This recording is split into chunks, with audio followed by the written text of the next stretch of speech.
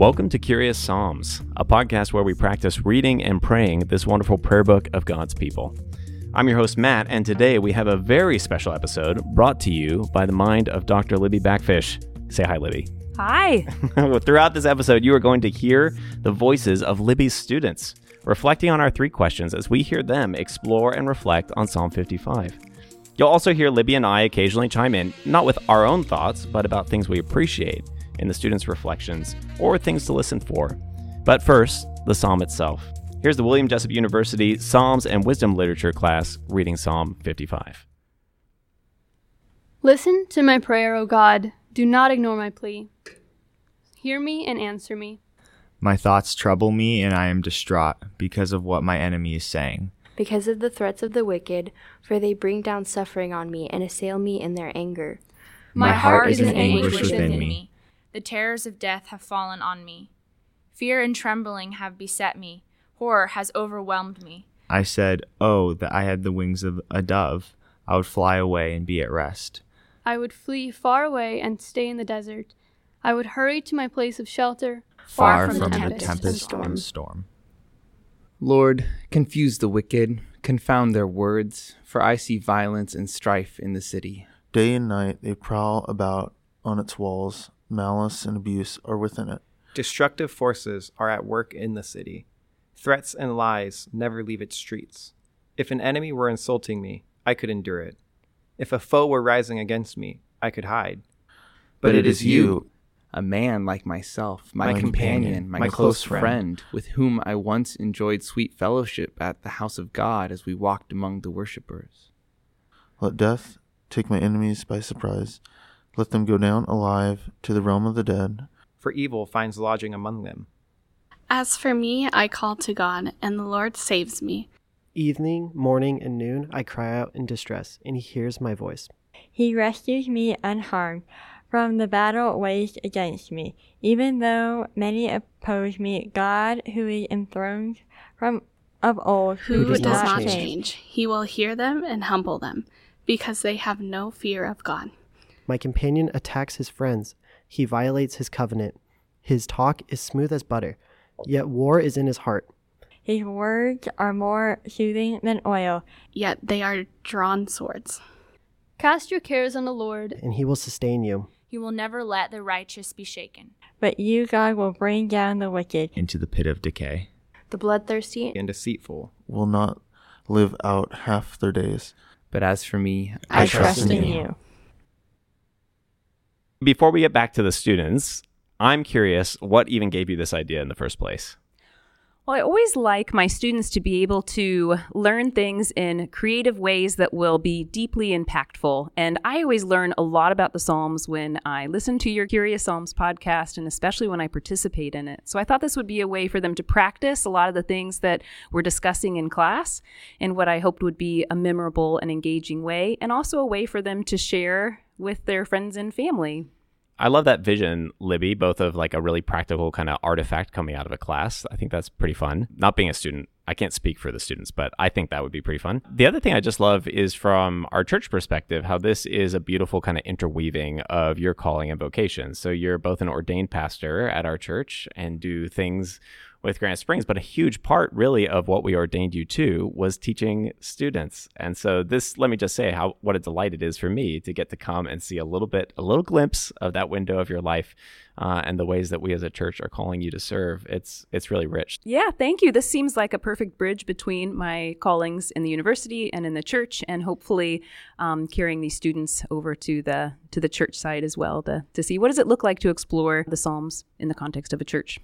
Well, we're about to turn it over because we don't need to hear any more of ourselves. We're about to hear the students' answer to our first question, which is always what stood out in reading this psalm. Anything particularly to listen for as people hear these first four students?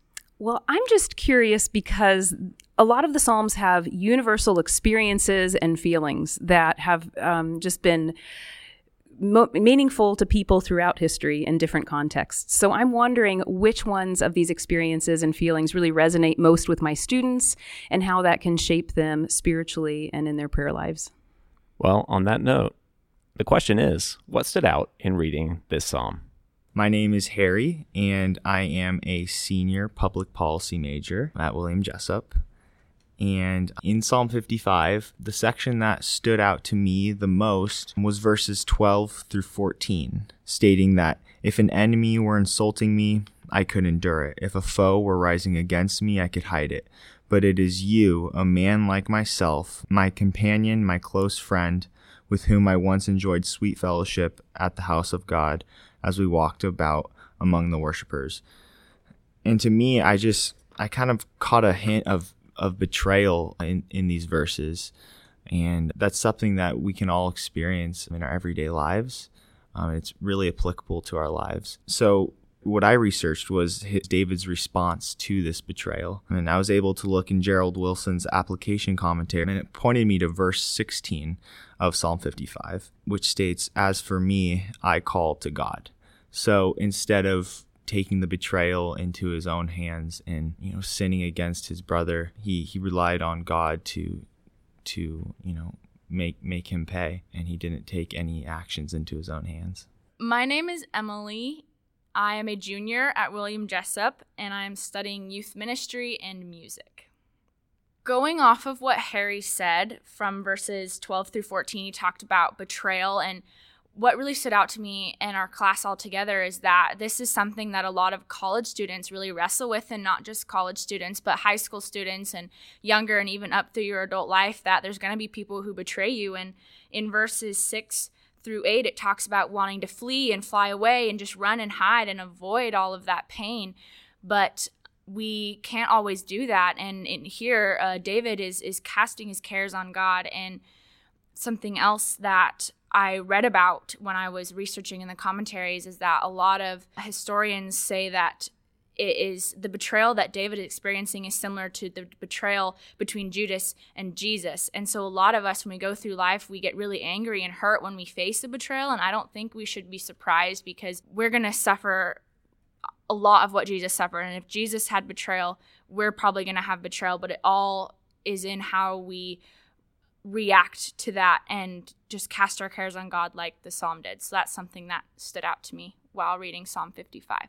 My name is Ellie, and I am a senior, and I'm studying liberal studies in order to be a teacher. So when I read the chapter, one of the things that stood out to me, there was a ton, but I chose to focus on verse 22, which says, "Cast your cares on the Lord, and he will sustain you. He will never let the righteous be shaken." And I know we quote that verse a lot, and it's really comforting, and it's a great verse. And so one of the things that stood out to me is that it connects a lot with my favorite Bible verse, which is Philippians 4:6-7. And so that says, "Be careful for nothing, but in everything by prayer and supplication with thanksgiving, let your requests be made known unto God.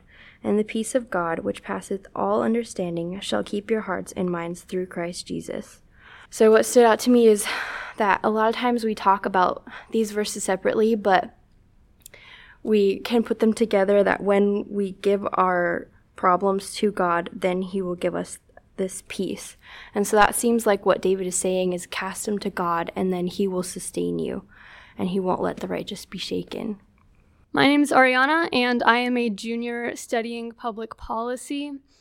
And what I found very interesting in this psalm is how the psalmist is talking about the contrast between God and his friend. He talks about his friend being someone who they was in close fellowship with him, and they were going to the temple together, and then he was betrayed. So this friend used to be someone he could rely on to have fellowship with, but now he has strayed from that path. But God is still there and is still righteous. His friend has now betrayed him, but God is still reliable. His friend has changed his mind about who he is going to support, but he says God is unchanging. And it's just this constant contrast of characteristics saying, I had this friend I thought I could trust, and they left, but my God never leaves and he never changes.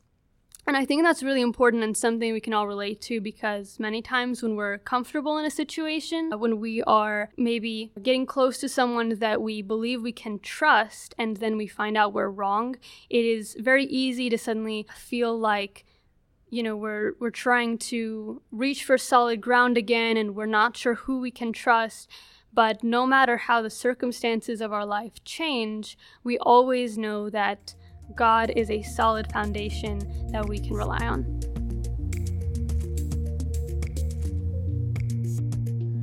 Well, I thought now, Libby, you could just assign grades for this project as we go in. A's all around. They're A's amazing. All around. Okay. We won't go person by person then.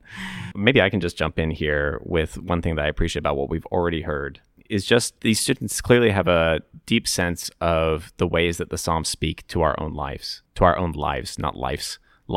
And just in the movement, you could hear already in these early reflections on what stood out in the Psalm, this desire to listen to the ways that the psalmist speaks, not just thousands of years ago, but to today. And I just really appreciated that. I thought that was helpful.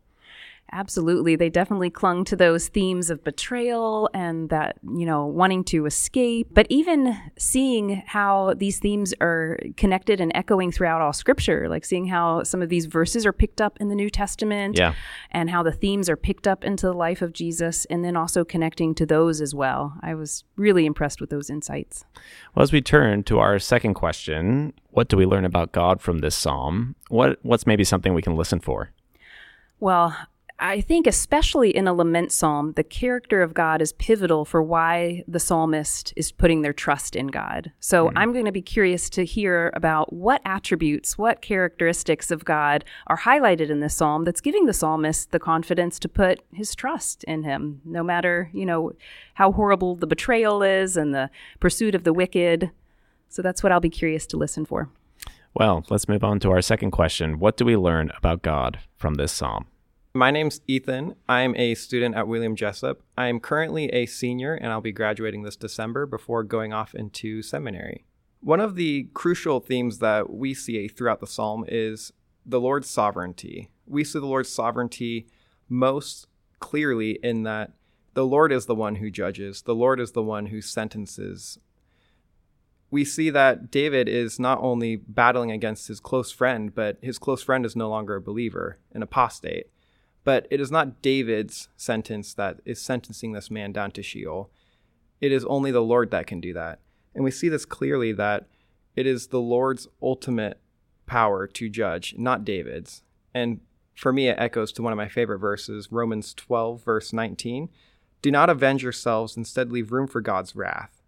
And it just echoes that same feeling, that same thought, the same motif that it is not up to humans to decide the fate of another. It is not up to man to carry out their cursing on one another, but it is ultimately the Lord's sovereignty which does that, especially in times of heartache, when it feels most hurtful.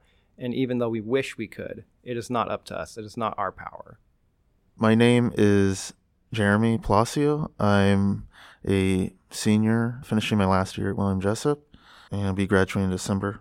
In verse 23, I see that God is the judgment. He is the judge. He is the ultimate judge. And yes, we see that he actually does judge the wicked. And John Calvin says, the psalm suggests that this judgment of the wicked must be waited for in the exercise of faith and patience. And that's so important that we do wait with patience and in faith. My name is Conrad. I am a senior youth ministry major. And as we were reading this psalm, something that stuck out about God's character is that he is always worth crying out to, always worth listening to. In verse 1 and 2, the psalmist declares that he is crying out to the Lord, asking him to hear. And in verse 16 and 17, we see him resound saying, yeah, the Lord is answering me. He is saving me. And also that little echo to that we can cry out to him night and morning and noon. That's how the Hebrews saw the day, that they were the first thing they were doing was eating a meal and going to sleep. And no matter what time of day, God is listening and he has ears to hear our troubles, even though he is so sovereign and so in control. So to him, our problems are so small, but yet he cares so much.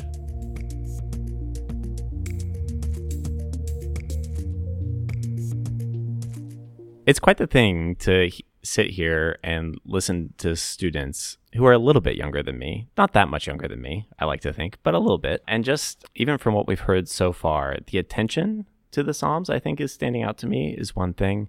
And even a couple kind of made this observation of the role of God. And one of the things that this psalm is pushing on us is that vengeance is not ours. For 18 to 22-year-olds to already be making those observations, I still struggle with vengeance. So to even be able to articulate that, I think is pretty impressive and encouraging, too, to me. That was one thing that I just appreciated as we heard about what we learned about God from this psalm. How about you, Libby? Yeah, another thing that stood out is God's sovereignty seemed to really resonate with a lot of the students, that God is trustworthy and the psalmists can put their trust in God to answer and listen to and respond to their prayers because he's so sovereign. He is absolutely in control. Judgment of the wicked is sure, if not now, eventually, and the psalmist can therefore trust God. That's great news. Well, we're going to move to, I don't know that I've ever said this on the podcast, but this is maybe my favorite question. How does this psalm help us to pray? Because the answers I've gotten are the most diverse to this question in some ways. But what should we be listening to as we hear some students' response to this last question? Yeah, so I'll be curious to see what students, how they feel moved to pray in terms of if they resonate with some of the psalmist's feelings or some of the psalmist's fears, if they'll be encouraged, and if so, in what way, and how this could be a model for their own lament prayers. Beautiful. Well, here's some responses to how does this psalm help us to pray? My name is Blair Maynard, and I am a senior here at William Jessup University pursuing a degree in kinesiology. One big thing that really stuck out to me when it comes to how can we look at the Psalms and ask for us how to pray is we sometimes feel as if God is ignoring our prayers, but oftentimes it is because God is not answering our prayers as quickly as we are hoping for.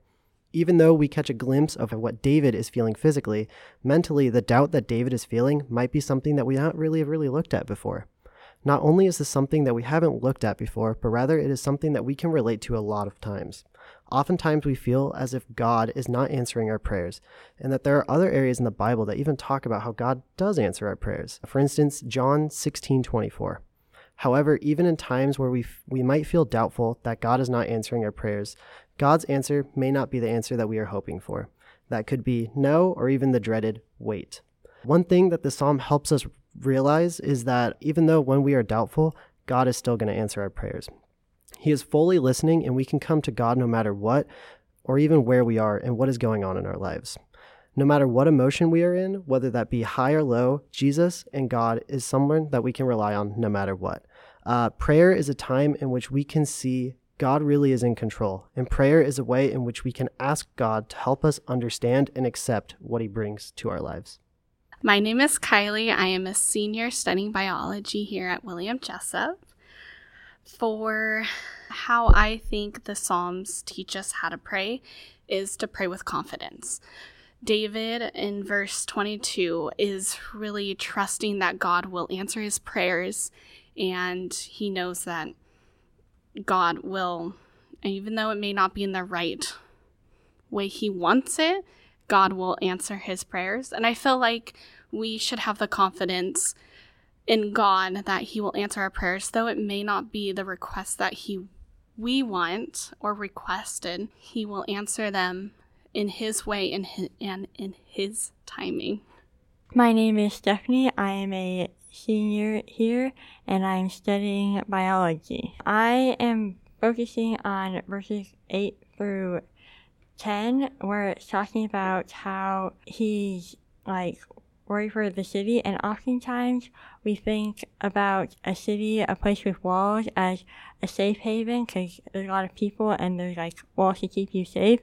But sometimes we can find more chaos, there's chaos and confusion there, and sometimes we need to get out and go into the middle of nowhere, and that is where we find God, away from all the confusion and chaos in our lives, and just meditate where there is nothing and get away from it all.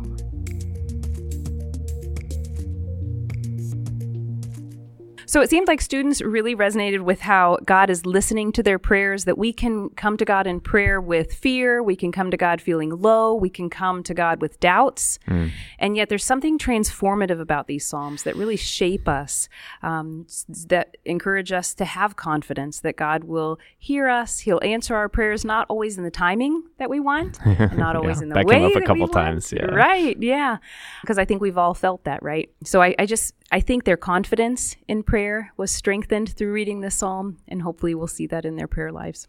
Yeah, the universality, I think, of what they said, it strikes me that I'm sure you, dear listener, listening to this podcast, just resonated so much with all of what they were saying, both from doubts to kind of the confidence or a desire maybe for a confidence when we pray, to sometimes needing to kind of get away and retreat in order to meet with God. I think one of the gifts of these conversations, Libby, and one of the gifts of you inviting me into this space to hear and record with students is it reminds us that not only are the Psalms universal, but our experience of faith, we share so much in common in our journey. We share so many common doubts. We share so many common struggles. We share so many common desires when it comes to our relationship with God. And sometimes I think there can be something isolating about, or we can feel isolated, maybe particularly in the last couple of years. But one of my hopes is that the Psalms can be something that helps us unite, come together as we remember that we're praying with people who have prayed these words, with people who have had these doubts and had these desires for literally thousands of years. People have come to God. So I was just encouraged. This felt like a snapshot of that to me. So thanks for inviting us. Thanks for the idea. Thanks for letting me crash another podcast. Yeah, you get like a producer credit on that. I don't know what that means. I guess that means you start making money, but there is no money to be made. So the podcast is free. But no, I'm really appreciative. So thanks, Libby, and thanks, class. Thank you. Go out and pray the Psalms.